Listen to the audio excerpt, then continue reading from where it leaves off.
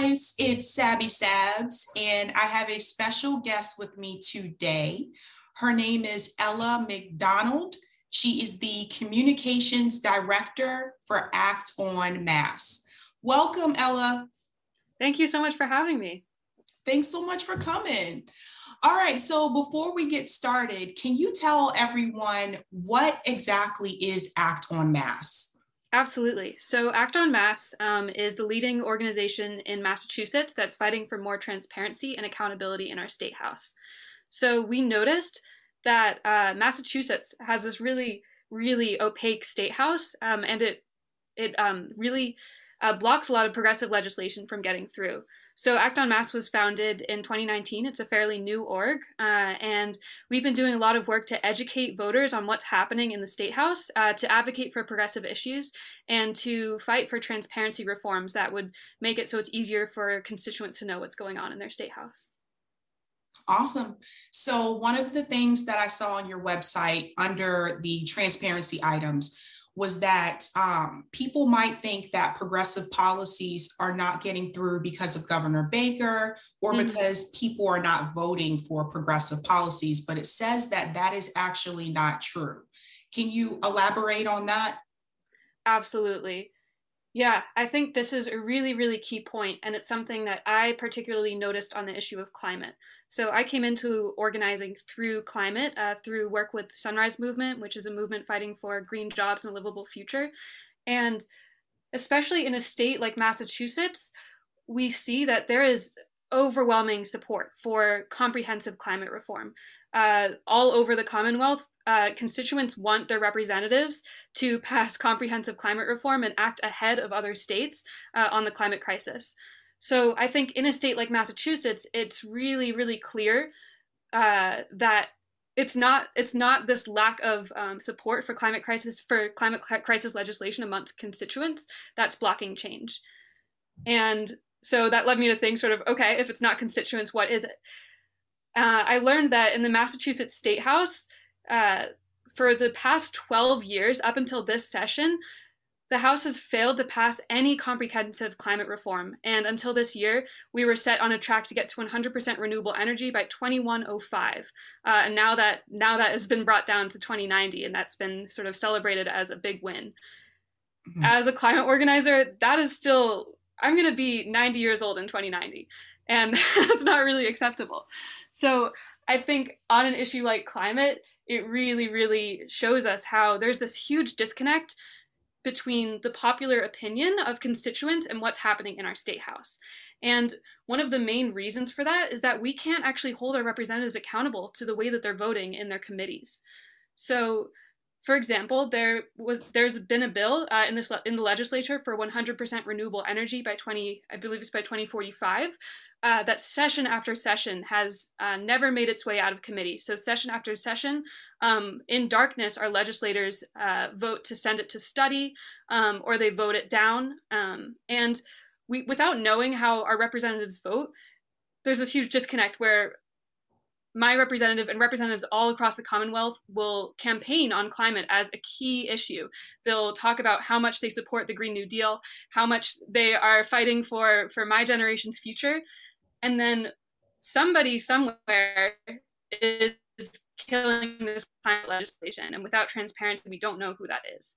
So I really see the State House as this critical place where climate legislation is getting held up. And there was actually a recent Brown study that was showing that actually one of the most significant barriers to passing climate legislation in Massachusetts is the State House and the lack of transparency. So that sort of validated what we already knew to be true, which is that they're just, without this accountability for our representatives, we can't pass overwhelmingly popular legislation. Wow. So I can pretty much guarantee that most people in Massachusetts do not know that. Right, absolutely. Until maybe a year and a half ago, when I started getting involved with state house politics, I had no idea. I assumed that we knew how our legislators vote because that's how democracy works. Mm-hmm. And I think that's also strategic, right? I think that's something that really motivated me to act on issues of transparency. I noticed that young people I mean, for the longest time, I felt like I didn't know enough to engage in politics, especially on a state level. I felt like I just wasn't paying attention enough, or I was too stupid, or I just like didn't understand what was happening. And over time, as I organized more and more, I realized that that's actually quite strategic for our legislators to make information about the legislature inaccessible to constituents and especially young people. Because when young people don't feel empowered to act, and just when people in general don't feel empowered to pay attention and engage in state house politics, it gives our legislators more power. So I started to realize that like it wasn't necessarily my fault. I mean, I probably could have done more to like read the legislature's website and all that, but it's really not our fault that we don't know what's going on. It is incredibly, incredibly difficult to find information about what's happening in our legislature. Wow. Yes. I want to get into some of the issues on that are on the website on a Act Mass platform. So one of the issues is criminal justice. Massachusetts has some of the largest racial disparities in the country, and Massachusetts still has the mandatory minimum sentencing. Could you talk a little bit about that? Absolutely. And I'll preface this by saying that I am not an expert on this subject. I'm new to a lot of the state level advocacy. But yeah, this is definitely a huge, huge issue. And another one that like in a progressive state like Massachusetts, it's embarrassing that we are so behind on issues like criminal justice reform. I think especially just sort of seeing the way that this summer transpired and the huge, huge historic protests in Boston and across the state for Black lives. And then to see our legislature's response to that, which was a really, really watered down police reform bill that was rushed through the legislature really fast. It was over 100 pages of legislation that our legislators and constituents had less than 48 hours to read before it was voted on.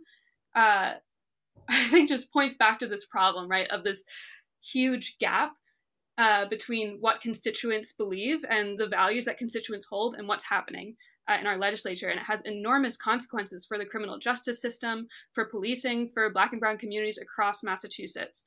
And I know, like, especially Boston is one of the most disparate state, one of the cities where like there's the biggest wealth gap between white constituents and Black constituents. And just across the board, I think people often think of Massachusetts as a progressive state, and like the reality is that we have enormous disparities, and our legislature's to blame for a lot of it. Yeah, I do remember the Boston Globe came out with that study that they did. It was a couple years ago about the net worth of white Bostonians and Black Bostonians. And it was just shocking. So for those who don't know, what they found is that the net worth of Black Bostonians was $8, and the net worth of white Bostonians was like $250K, which is a huge difference. I actually didn't know until recently, someone had shared this on a Facebook group, that a lot of people think that Boston doesn't have a police brutality problem. And I think I was one of those people, because you hear about it on the news, like with Chicago, New York, LA, all the time. I didn't really hear about it on the news with Boston, but they had actually revealed that information to like our Facebook group. And I was shocked. This is something I've been reading a lot about recently. Just, I think there's this interesting idea that is sort of deeply embedded in Massachusetts politics of we are not the problem. And I think that is really, really fascinating. And it's a really dangerous idea that that Massachusetts is this progressive haven where racism doesn't exist, where all these progressive issues are valued and enacted. And I think it causes a lot of people to sort of sit back, or to organize in other states to say, okay, Massachusetts is set, right? We have an 80% Democratic supermajority in our state house. So I'm going to go organize in New Hampshire, and I'm going to go organize in Iowa. I'm going to go organize in the South. But the reality is that we have huge issues to deal with in Massachusetts, and police brutality is certainly one of them. Yeah. So I know you mentioned the climate change. So another issue that I saw on your site is that Massachusetts had a climate change bill, but the bill was sent to a study. Yeah. Can you tell people why is it problematic when a bill is sent to a study? Absolutely. I think, yeah, this is something that I didn't understand until a few months ago, really. And uh, when our legislators say that they're sending a bill to study, that means they voted in a committee essentially to delay a bill indefinitely. So, and when they say they're going to send a bill to study, it's essentially a death sentence. It means that they're going to delay action on it. Oftentimes, there's no real study happening. It's just a way of saying, we're not going to vote on this right now. And it's the strategy that is used to delay action on progressive issues. And it has happened year after year with climate. And I think there's a deep irony in just if we look at climate change as this really urgent issue, right? I mean, so many of these issues are really urgent, but when we're looking at like the 10 years we have left to really, really curb our global carbon emissions to avoid the worst effects of climate change, to year after year say, okay, we're just going to push this off. We're going to kick the can down the road a little further on climate change. We're not ready to vote on this bill yet. I think there's a deep irony in that. And yeah, that's something that a lot of people don't understand. And that's one of the things also that when our legislators are voting in their committees, we don't know when they vote to send things to study. We don't know who voted which way. We don't know who is voting to send these things to study. And that's a huge, huge problem. Over in the normal legislative session, I think about half the bills are sent to study. So it's a huge, huge thing. And essentially what that means is those bills are just being pushed further down the road. Wow. Very, very surprising. Yeah. One of the other issues was education funding. So I know that the state increased the budget, but looking at the website, it said that even though the state increased the budget, it doesn't keep up with the student population. So funding would need to be adjusted. Where is that at? Do you know if the state is trying to do that?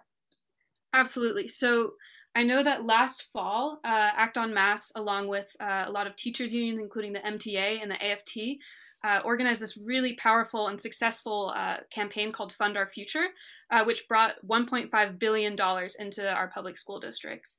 And so there have been a couple like really big gains in the past couple of years, but I think overall our schools are extremely lacking in funding still. And the lack of funding for schools is a racial justice and is an economic justice issue, because when there's not enough state funding going to our schools, that means schools are left to rely on local property taxes to fund schools. And that results in wealthier communities. Their property taxes are obviously, they have lower property taxes and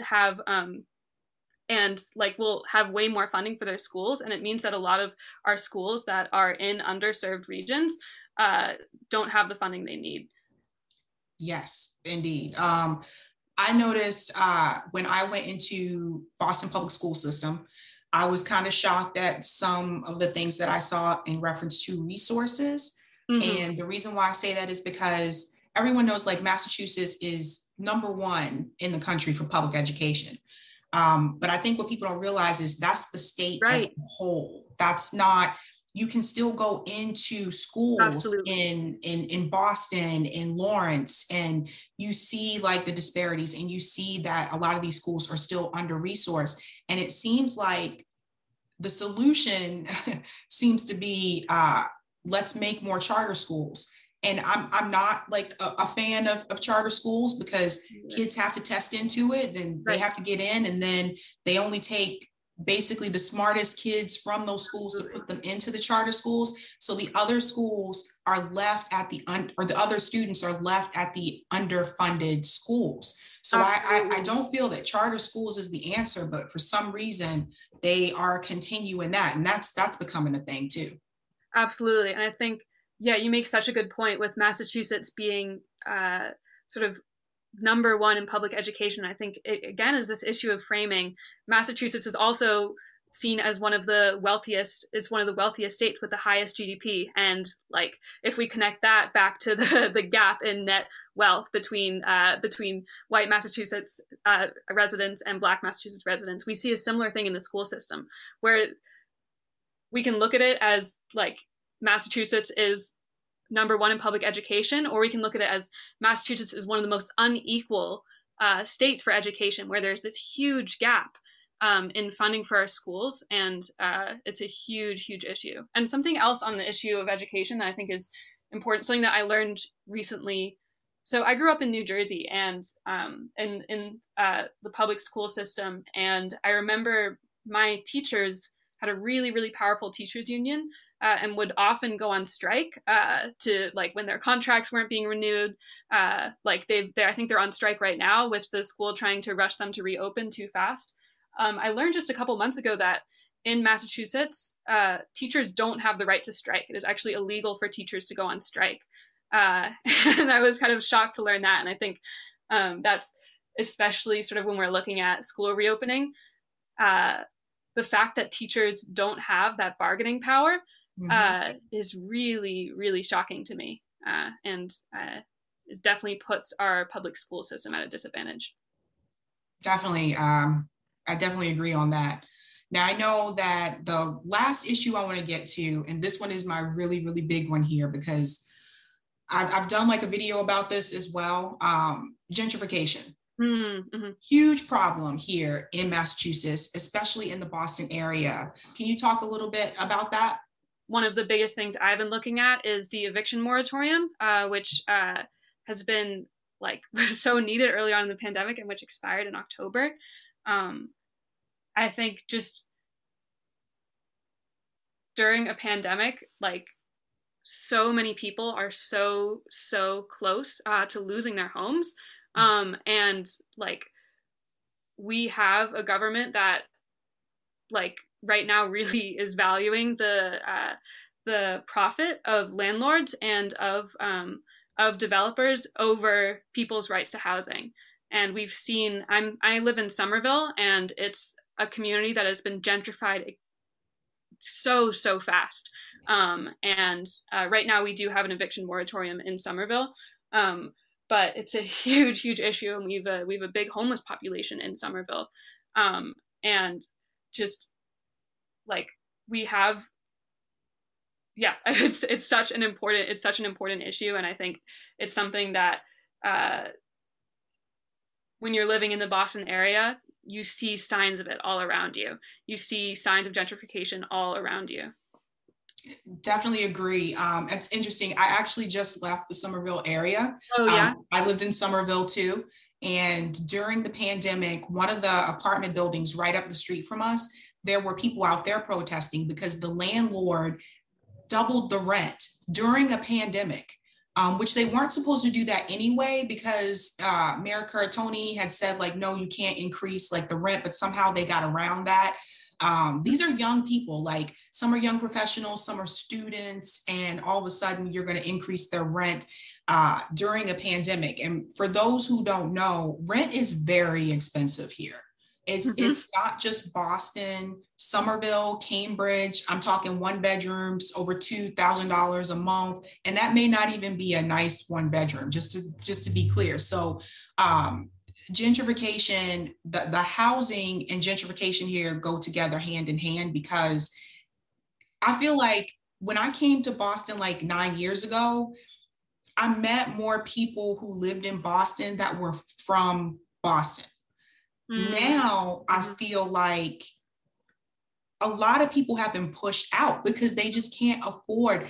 The landlords continue to raise the rent because there are people coming in that will pay it. I've seen landlords like sell apartment buildings to people who say that they're going to build more, affordable housing, but they put up a condo like building. So I feel like Massachusetts, like especially the Boston area, they have not gotten a handle on that at all. I haven't seen the more affordable housing come in. They said they were going to do that. I continue to see like condos. And I was talking to someone about this recently in comparison to San Francisco, about how San Francisco has these tent communities. Mm-hmm. And if something doesn't change with the housing issue in Boston, God forbid we're headed in that direction.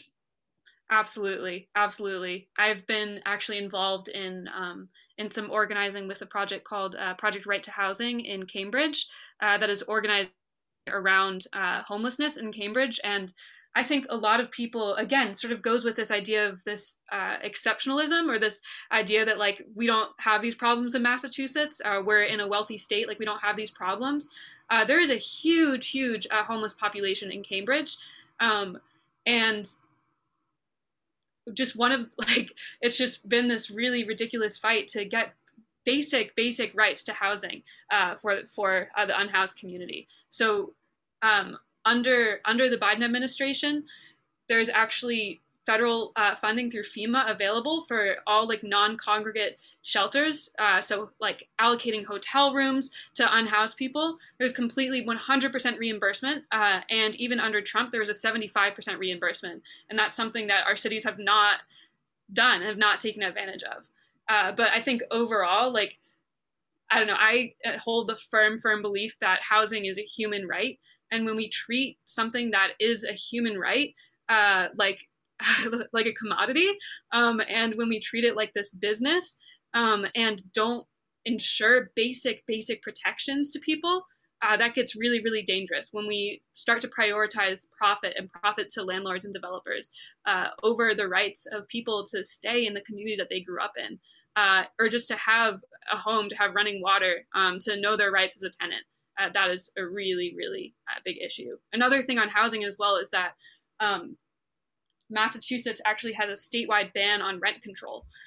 So that's something that, again, like coming from New Jersey, I was really shocked to find. I just sort of took that for granted. There is rent control in my town that I grew up in New Jersey, but that has really allowed rents to soar without really being checked, and is definitely shows in cities like Somerville and Cambridge. Yeah, and for people watching that don't know, we also don't have rent stability in Boston either. And that means that the landlords can increase the rent as much as they want. And at that point, your choice is to only move out and come up with the money to pay 3 months rent for another apartment, or you just pay the rent. You continue to pay like the rent increase. So what we've seen like over years is people have gone further and further out to get cheaper rent. And that also affects their commute, because now they have a longer commute to come in and go to work. When my mom came to visit me the first time and I took her to Harvard Square, she was surprised to see so many homeless people at Harvard. And then the first thing she said was like, all these homeless people, but this is Harvard. This is like the number one university in the world. And I said, yeah, this is Harvard. Like what you're seeing right now, like what you see in the movies, what you see on TV shows when they show like Harvard, like, no, this is what it really is. Yes, there is a large homeless population in Harvard Square. It's just the reality with everything that's happened with the cost of living. Yeah, I think it's this really striking, just goes back to just this really striking like just quality of Massachusetts, that you can have the wealthiest university in the country and a huge homeless population right in the same city. And just sort of the inequalities we see are really, really gaping. Yeah. All right, Ella, I have one more question for you. All right, so for people who will see this and want to get involved with Act en Masse, what should they do? Absolutely. Thank you for asking this question. So Act en Masse is organizing right now. Our primary campaign is called Transparency is Power. And we are organizing around 3 rules reforms to make our state house more transparent. And I know, like, I don't know, it can seem kind of like, I don't know, when there are all these issues affecting people, like why focus on like the rules of the state house? That was a question that I had coming into this campaign when we talk about all these critical issues like housing and climate and criminal justice reform. But I think what Act en Masse has done a really good job of connecting the dots on is that transparency is really like the condition for all of the progressive changes we want to see in our state. Because without being able to hold our representatives accountable, without being able to know how they vote, we can't we can't win on progressive issues. And we've seen that session after session. So we have organized, we've been joined by over 3,000 constituents in over 100 districts across Massachusetts, people from all over the state who have called their representatives, who have sent emails to their representatives, have met with their representatives over Zoom to demand more transparency. And that's where I would love for people to get involved. So you can go to actonmass.org/the-campaign. You put that in text or something, and sign up for our Transparency is Power campaign. It's been a really, really, really powerful campaign that I'm really excited about. That's going to bring some much needed transparency to our state house. Awesome. Everyone, I'll be sure to put the link for Act on Mass in the description below. Ella, thank you so much for educating all of us today. Thank you so much for having me. It's really just a pleasure to talk about these issues. And I really appreciate the work that you're doing. Thanks for listening. You can watch the video of this podcast at Sabby Sab's channel on YouTube.